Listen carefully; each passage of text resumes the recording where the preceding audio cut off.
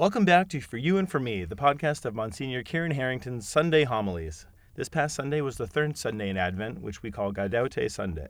The first reading was the Anointed Bearer of Glad Tidings from Isaiah. The second reading was an excerpt on church order from the first letter of St. Paul to the Thessalonians. And the final reading from the Gospel of John is John the Baptist's testimony to himself. Monsignor didn't give an English language mass this past Sunday, so he's here in the studio with me. How you doing, Monsignor? I'm well, Dave. How are you? Good. It's great to have you back in here. I'm very happy to be with you. Would you care to share some thoughts with us about the readings from this Sure. Sunday? You know, what was my reflection this Sunday was that we are preparing for. So today is Gaudete Sunday, which means rejoice. Rejoice. And if you think about it, what are we saying rejoice for? We're rejoicing that the Lord is going to come back. The Lord is going to return, right? It's not that they were just rejoicing that he came as a child. We're rejoicing because he's going to return. He's going to return as our judge. Now, if you think about that for a moment, that should give us pause, right? Because are most people rejoicing because Jesus is going to come back as our judge? Are you prepared when Jesus comes back to say, rejoice, I'm happy to see you? For most of us, I think that we are continually on the process of conversion. We recognize the need for conversion in our life, and so are we prepared to say rejoice? You know, if you listen to the scriptures, I think that the John the Baptist is calling us to what? Repentance. He's calling to a conversion, a change of life. Do you like change? I know I don't like change. Right. Most of us are loath to change. We're loath to change our jobs. We're loath to change our place where we live. We're loath to change a lot in our life.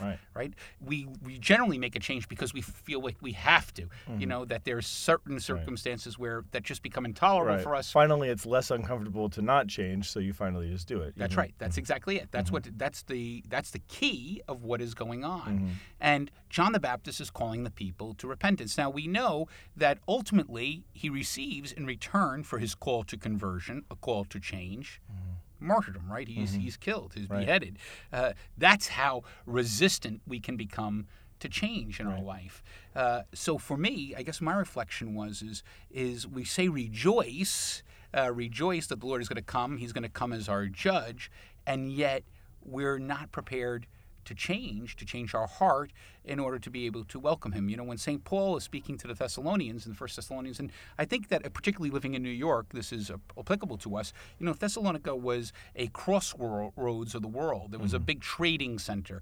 Think about for you, you're from California, you come to New York, you live in Brooklyn. You know, there's a certain anonymity that comes with living in in a big city, right? It's like if surrounded by tons of people, none of them know you. That's exactly it. Yeah. So you can go about your life and not really be noticed, right? So there's a comfort in anonymity, but there's also a loneliness in anonymity, right? You hear this all the time. So I like the fact that I can do whatever I want to do. I'm not under the thumb of my parents, but at the same time, I feel this real loneliness. Lack of real connection with people. That's exactly it.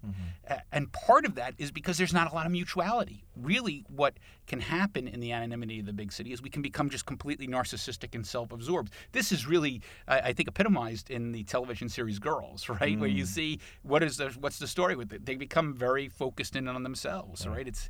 They're narcissistic and ultimately basically unhappy. They're always chasing the next thing that's going to kind of satiate them. What we know as Christians is that the only thing that can satisfy us is our relationship with the person of Jesus Christ. And ultimately, that real satisfaction is not going to come in this world, but in the life which is to come, when he comes as a judge. And that's why we say rejoice.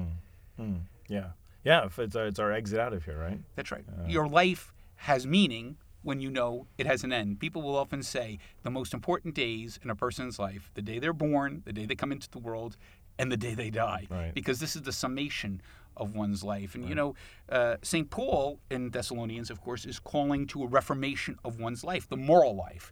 Right? Reforming the moral life is hard. If you ask most people would say, you know what, I can't do the Christian thing. It's just too tough. It's too tough in today's day and age. And the challenge is that it's actually too tough not to engage Christ, not to reform the moral life, because what we find is that the corrosiveness of leading a life that is a life simply of the flesh, a life of sin, a life of self-focus, a life of materialism, a life of pursuit of pleasure. These things ultimately, they may satisfy us in the moment, but they make us feel very low. And that's really the challenge. Right, right. It's interesting. I love the fact that the way that the Bible was written was not really necessarily for the experience that we have today, and yet it's so applicable. Well, that's why we call it the Word of God. It's not a word spoken 2,000 years ago. Right. It's a living word spoken today. Right. Yeah, Paul was writing to the Thessalonians ostensibly because they were struggling with how to be a church early on, right? That's right. Well, Thessalonia, the key thing about the Thessalonians was it was a Greek society, basically. Mm-hmm. So, St. Paul got thrown out of the city. There were basically riots. And I mean, the police actually, the equivalent of the police actually escorted him out. He got thrown out of the city. So I can't be there with you, but remember these. And think about that moment, right? Mm-hmm. For how, so the word was not received very well. And what was going on? So the Jews who were living in Thessalonica were also living like the Greeks. Right. This is part of the challenge. Like, they weren't living the example of holiness. This was also what we hear in Isaiah. In Isaiah, what happened? We're at the very end of Isaiah, so we're hearing about the comfort.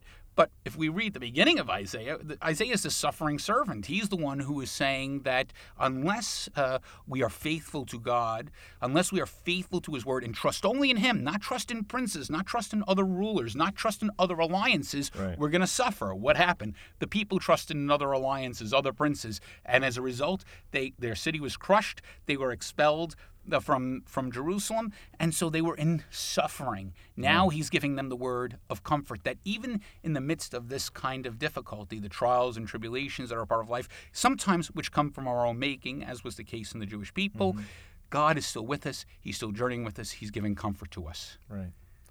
Yeah, and I guess the way, now that we put it like this, we are in the same situation as the Thessalonians because Paul's not with us anymore, and he still can speak to us that way. That's right. Remind me what years Paul lived roughly. Well, I mean, Paul was. We believe he was died sometime around 74 A.D. or so. Okay. This was being written. Thessalonians was being written around, in the late 30s, early 40s. So it actually predates some of the Gospels, all the Gospels. That's right. Okay. The writings of St. Paul predate because you got to remember something that was taking place, right? The Christians were living in expectation that Jesus was going to return immediately. Right. And so if the expectation was that He was going to return immediately, there was not a need to write anything down. It was very much an oral history. But St. Paul had to write things down because he was sending a letter to people. Right. So he was not recounting the heart, the kerygma of the heart of the message of who Christ was and all the things that took place in His life. That was known through the oral tradition. Right. So we didn't. Okay. So there was a New Testament was not even forming yet. He had basically the last. There's no way he would ever have thought that he would be included in something that would one day be called the Bible, right? Like that. That was not his expectation. His expectation was Jesus was going to return immediately. Yeah.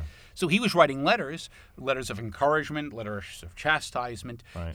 The Gospels really started to be written down. The first Gospel, of course, we believe to be St. Mark's Gospel. St. John's was the last Gospel. We think sometime around 90 to 100 A.D. Yeah. So that was the last. These letters, again, like 60 A.D. So they were being written like 30 years earlier. But once the first generations of Christians were dying, there was a recognition of we better write this down so that it doesn't get misinterpreted, misunderstood. Yep. I have a question from the reading from Isaiah at the very end, and I just this is kind of a deep dive, but I just figured you're the right guy to ask. So it ends with I'll just read the second half of it. I rejoice heartily in the Lord, and my God is the joy of my soul, for He has clothed me with a robe of salvation and wrapped me in a mantle of justice, like a bridegroom adorned with a diadem, like a bride bedecked with her jewels. And as the earth brings forth its plants and a garden makes its growth spring up, so will the Lord God make justice and praise spring up before all the nations. I guess what is that? So is this in this moment? Is Isaiah referring to the second coming when he says, make justice and praise spring up? This is an important point, right? Because the work has been accomplished.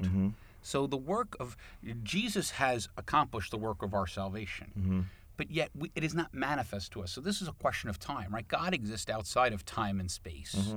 But the work of redemption has been accomplished in the person of Jesus Christ.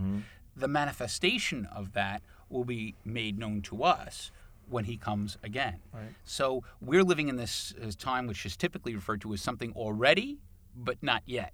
Something that has already happened, not yet. The best example I would use for this is the case of a pregnant woman. A woman gets pregnant, and when she gets pregnant, everyone is excited that there's a new baby in the family. But the new baby is not here yet. Yeah. However, the family has changed. Circumstances in one's life have changed. Everything is being prepared for that moment of giving birth. That's the circumstance for us. The already has happened, and yet it's not yet. It's not yet manifest to us. So the reason I ask is because we know that we have free will, right? That's why sin has entered into the world. That's why we have what we have. Which is important because free will is about the fundamental issue is God loves us. He loves us. God wants us to love him, but he allows us to choose to love him or not. Right. This is the nature of love, right? Is that God doesn't make us love him. He wishes us, he wants to give us the grace, all the assistance necessary for us to love him. Right. But ultimately, it is our choice to choose to love him or not. And it's also our choice to praise him, right? That's right. So when it says the Lord God, so will the Lord God make justice and praise spring up before all the nations. I guess what I'm asking, like this word "make," is it more like, and I don't know what the Greek or the Hebrew was, but I guess the Hebrew. But like, is it basically saying he will inspire them to do so? That's right. Okay. All right. Right. So it has that nothing he to is do going with God does not force us. He does not impose his will upon us. Right. But he does create the circumstances such that we can do. And of course, when he comes as judge, that is at the end. So then, all will pray. All who are alive will praise him. Those who are condemned will not. So this is the challenge, right? There will be the separate. That this is the moment that will come, right? That there is a reckoning that is a part of all of our experiences. Right. And this is, I think, what's at the very heart of the Christian message, is that we can choose to love Christ or reject him. He loves us. In the same way that a father or a mother love their children, we are loved by God. Yeah. The question is how do we reciprocate that return? I noticed there was a very interesting commercial that I noticed it was on I think German TV, and it was a story of an old man, and it was the old man at Christmas, and this is a great commercial, incidentally, and it was a very, very good commercial to kind of state what this is about. And the old man was at Christmas, and he was having every Christmas alone. His kids lived in all other parts of Europe, and he would get Christmas cards from them, but he never spent Christmas with them. Right? They were all doing their own thing. So finally what the old man did was he sent them a note, and the note was that he had died and that the funeral services were going to be held for him. And all of his children saw the message of his funeral services, and what they didn't realize was that he was actually alive. Right. So they all came home to see the old man. And when they came home, they found him, and they recognized what was missing in their life. They're missing the camaraderie of friendship and fellowship that they shared with their family. I think that this is powerful. It was a very, very powerful moment because you can see how in your life, I'm sure, Dave, you're a busy guy, you're a younger guy, a single guy. Think about all the things. So I would propose to you, what was the message there? The message is for a guy like you is, you're out and about. Today you're in New York, next week you're in D.C., you're going to California, you're going all over the place, right? And so you're traveling. And that means you don't have a lot of time for things. Yeah. Maybe, and sometimes I don't know what your personal circumstances are. I'm not suggesting that. But, you think about, how do I make time for God in the midst of these circumstances? I'm so busy. I'm so tired. Saturday morning, Sunday morning comes. I just want to kind of lay in bed, or I want to be somewhere. I want to catch up with my friends.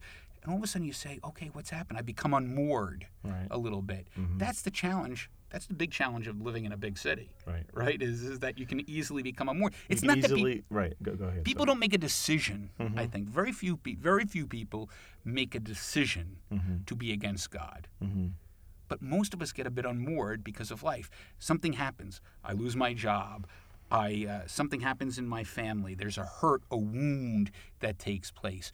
There are certain circumstances that generally take place that a person becomes unmoored. They have no money, they've moved, they feel uncomfortable, whatever might happen. Maybe life just they get unmoored. And what God is trying, what I think we were hearing from Isaiah, is God is reaching out to us, trying to bring us back. And what we know is that the people of Israel were unfaithful. That's the reason why they suffered exile. But ultimately, they did come back to Jerusalem. And that's what our hope is. Our hope is that ultimately all people are going to be reconciled at some point with God. It may take time. It may take a winding road. There may be suffering. There may be pain. But ultimately, God's work of reconciling love is going to affect our heart so that we can turn to Him. Right. But it has to be our choice. Right. It can't be something imposed upon us. Right. But it can be something that's almost too good to resist. And that's what God is. He's too good to resist. Right. That's the challenge. Yeah. And and the additional challenge is doing it now, right? Not waiting until really it's too late. Well, the question is, and this is an important point also, is that what is our life here about, our life here on earth? It's developing a capacity for God. You know, when we go to heaven with the help of God, we are going to be filled by God. He's going to fill us, right? You think about there are many mansions in my Father's house, but everyone's capacity for God is different. So some people have a great capacity to love. This is because in their life, they've developed that capacity to love. Others of us don't have such a great capacity to love. And so in heaven, we'll be filled, but we won't have that great capacity for God. So in truth, our experience in the next life is going to be impacted by our life lived here. And that's why that ultimately we're striving to live more devoutly the Christian life, because we want to develop that greater capacity for God for all eternity. Right. Right. Well, thank you. Those you always bring it off the page, and I really appreciate it. Well, it's my pleasure. Listen, we preach to ourselves, and we don't preach to ourselves. We don't preach to other people. And when I read these readings, I think about my own life and my own need for conversion. I think about my own lack of fidelity to prayer, to living my life as a priest. Every time I drive past somebody or see someone who's homeless on the street, I think to myself very clearly, Jesus is very clear to us, what we're going to be judged on. When I was hungry, you gave me food. And I think to myself, how often do I pass somebody on the street who is hungry and I don't give them food, thirsty, give them drink, who are naked, give them clothes, ill and in prison, and visit them? How many sick calls do I fail to go on? How often are there people who are in my parish who are lonely and I haven't come? And what's the reason why these things are not taking root in my life? I think about it is because of a lack of intimacy with God. If my life actually had been converted, I'd prioritize my life differently. That's right. So it's not about doing social work. It's about the relationship with the person of Christ. And then once I have this relation with the person, I see as Christ sees. So therefore, I don't see the homeless guy who's sleeping on the door of the church as a nuisance. I see him as someone who's to be encountered. That's right. And I want to have that encounter with him because I know that that's what Christ would do. Yeah. That's really what we're all called to. Now, how do we get beyond this? And in my case, as you know, I'm going to be on a sabbatical for the next 6 months, and that's part of the reason why I'm doing it, right? Is I think that in my own life, I do a lot of talking, and so I want to start with 30 days of silence. I want to listen to what God is saying to me. I don't want to stop talking and having my plans and being all about activity. I want to be able to listen to what God is saying. Kieran, where is it that I want you to be? Where is it that I can encounter the voice of God and know what is of God, what is of the devil? How do I discern the good and evil that is a part of my life? How is it that I can really put aside the sin that is a part of my life, the selfishness that's a part of my life, and really have a heart which is more pure, which is more capable of responding to God. So, as a priest, I'm afforded that privilege. Not everyone has the opportunity to take that kind of time. Yeah. But I'm hoping that is going to be the time for me for encounter. Yeah. Well, I mean, hey, you really deserve it. As you told me a few months ago when we first talked about this, as someone in working, I mean, I guess I'm not totally in the secular world right now, but in the professional world, we get to change our jobs all the time, right? Right. Basically at will. Right. And and as a priest, you don't. You have that same job your whole life, and That's right. I'm sure. Look, you're literally doing the Lord's work, and that's a beautiful thing. But I'm also certain that it's got to be just one of the most challenging jobs in the world. And yet you don't get a break. I mean, you get a vacation here and there, but you don't get to change careers. And But you know what? The thing, but you see with Dave, this is because you're speaking like a single guy now. If you were married, you would say you don't get to change your wife or kids That's true. either. That's true. Right? It's a relationship. You're in a relationship, and relationships, you need to spend time on the relationship. If you don't spend time on your relationship, then things are not good. So to me, this is about spending time in the relationship with Christ. What you said, and which is, I think, at least in my own experience, when you hold sacred things and do sacred things every day, sometimes they become a task. And they're not sacred. And I don't think that that's what God wants. And so for me, the challenge is to step away for a little bit to make sure that, the sacred things that we do are not tasks, but recognizing that they're acts. Everything is an act of love, and to do it with great love. Mother Teresa of Calcutta said to priests, she said, remember, priest, that when you celebrate each Mass as though it's your first, your last, and your only. And I know for myself at least, I think to myself, if I have 2 or 3 Masses in a day, I keep thinking, okay, I have to do this, I have to do that. This is the moment of entering into the sacrifice of Christ on the cross. I can't perceive this as a task, and you got to make sure I don't. So, look, the priest is in need of conversion as much as anybody else, maybe more so. That's an interesting concept, and you hear that in life too. Just treat every moment like it's your last, and all that. But the part from as a parishioner, and this is just one person talking, but the part I always notice when it comes to is the priest just getting through it or not? It's not the speed at which they talk. It's not the respect they have for the music or anything else. It's when they're doing the blessing. Yeah. And that to me is the consecration. It's when you really know. Is this guy just going through the motions and trying to get kind of done, or does he really believe that he's holding Jesus in his hands for everyone to have? And that is interesting. Well, I could tell you something, Dave. If most priests, and this is, I don't want to scandalize anyone, but if you are a priest and you're a believer, there also come times where you say, "Are you there?"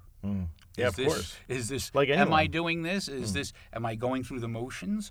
Do I really believe? Do I really believe that the bread and the wine become the body and blood, soul and divinity of Christ? Right. If I really believe that, how does that change how I'm approaching this? And that's, I think, most priests, are very attentive to that question. Right. Because they are basically introspective. So if you're basically thinking about these things, you're concerned about it. And you're concerned about your response to it, unless you've completely given up. Right.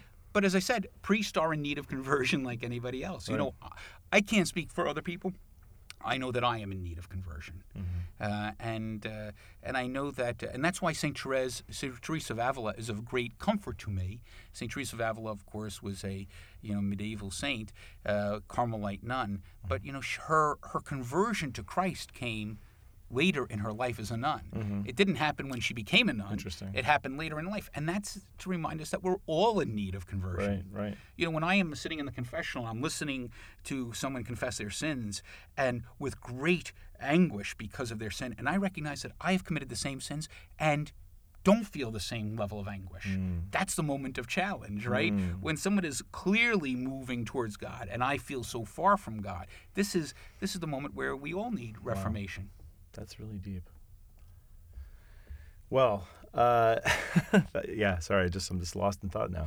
Yeah. Thank you so much. Thank you, Dave. Thanks. It's been always great doing this with you. Yeah. So just to try to translate what you said in terms of your sabbatical, that means that this unfortunately will be one of the last episodes. Right. I'm glad that we got to kind of do a double episode. It wasn't even intentional, but it's nice to spend a little extra time. Yeah. So I think there's going to be 2 more. Christmas is the last. Exactly. Right. So fourth Sunday of Advent, and then Christmas, and that'll take us out. Thank you so much for being loyal listeners every week, and I hope that you've enjoyed it with us. The show is brought to you by DeSales Media Group. Ask us questions. really, you only have a couple of weeks left, or a week, by tweeting at Monsignor H or emailing podcast@desalesmedia.org. Until next time, for Monsignor Kieran Harrington, I'm Dave Plisky, and these are his words to live by for you and for me. Thanks, Dave. Thanks, Monsignor.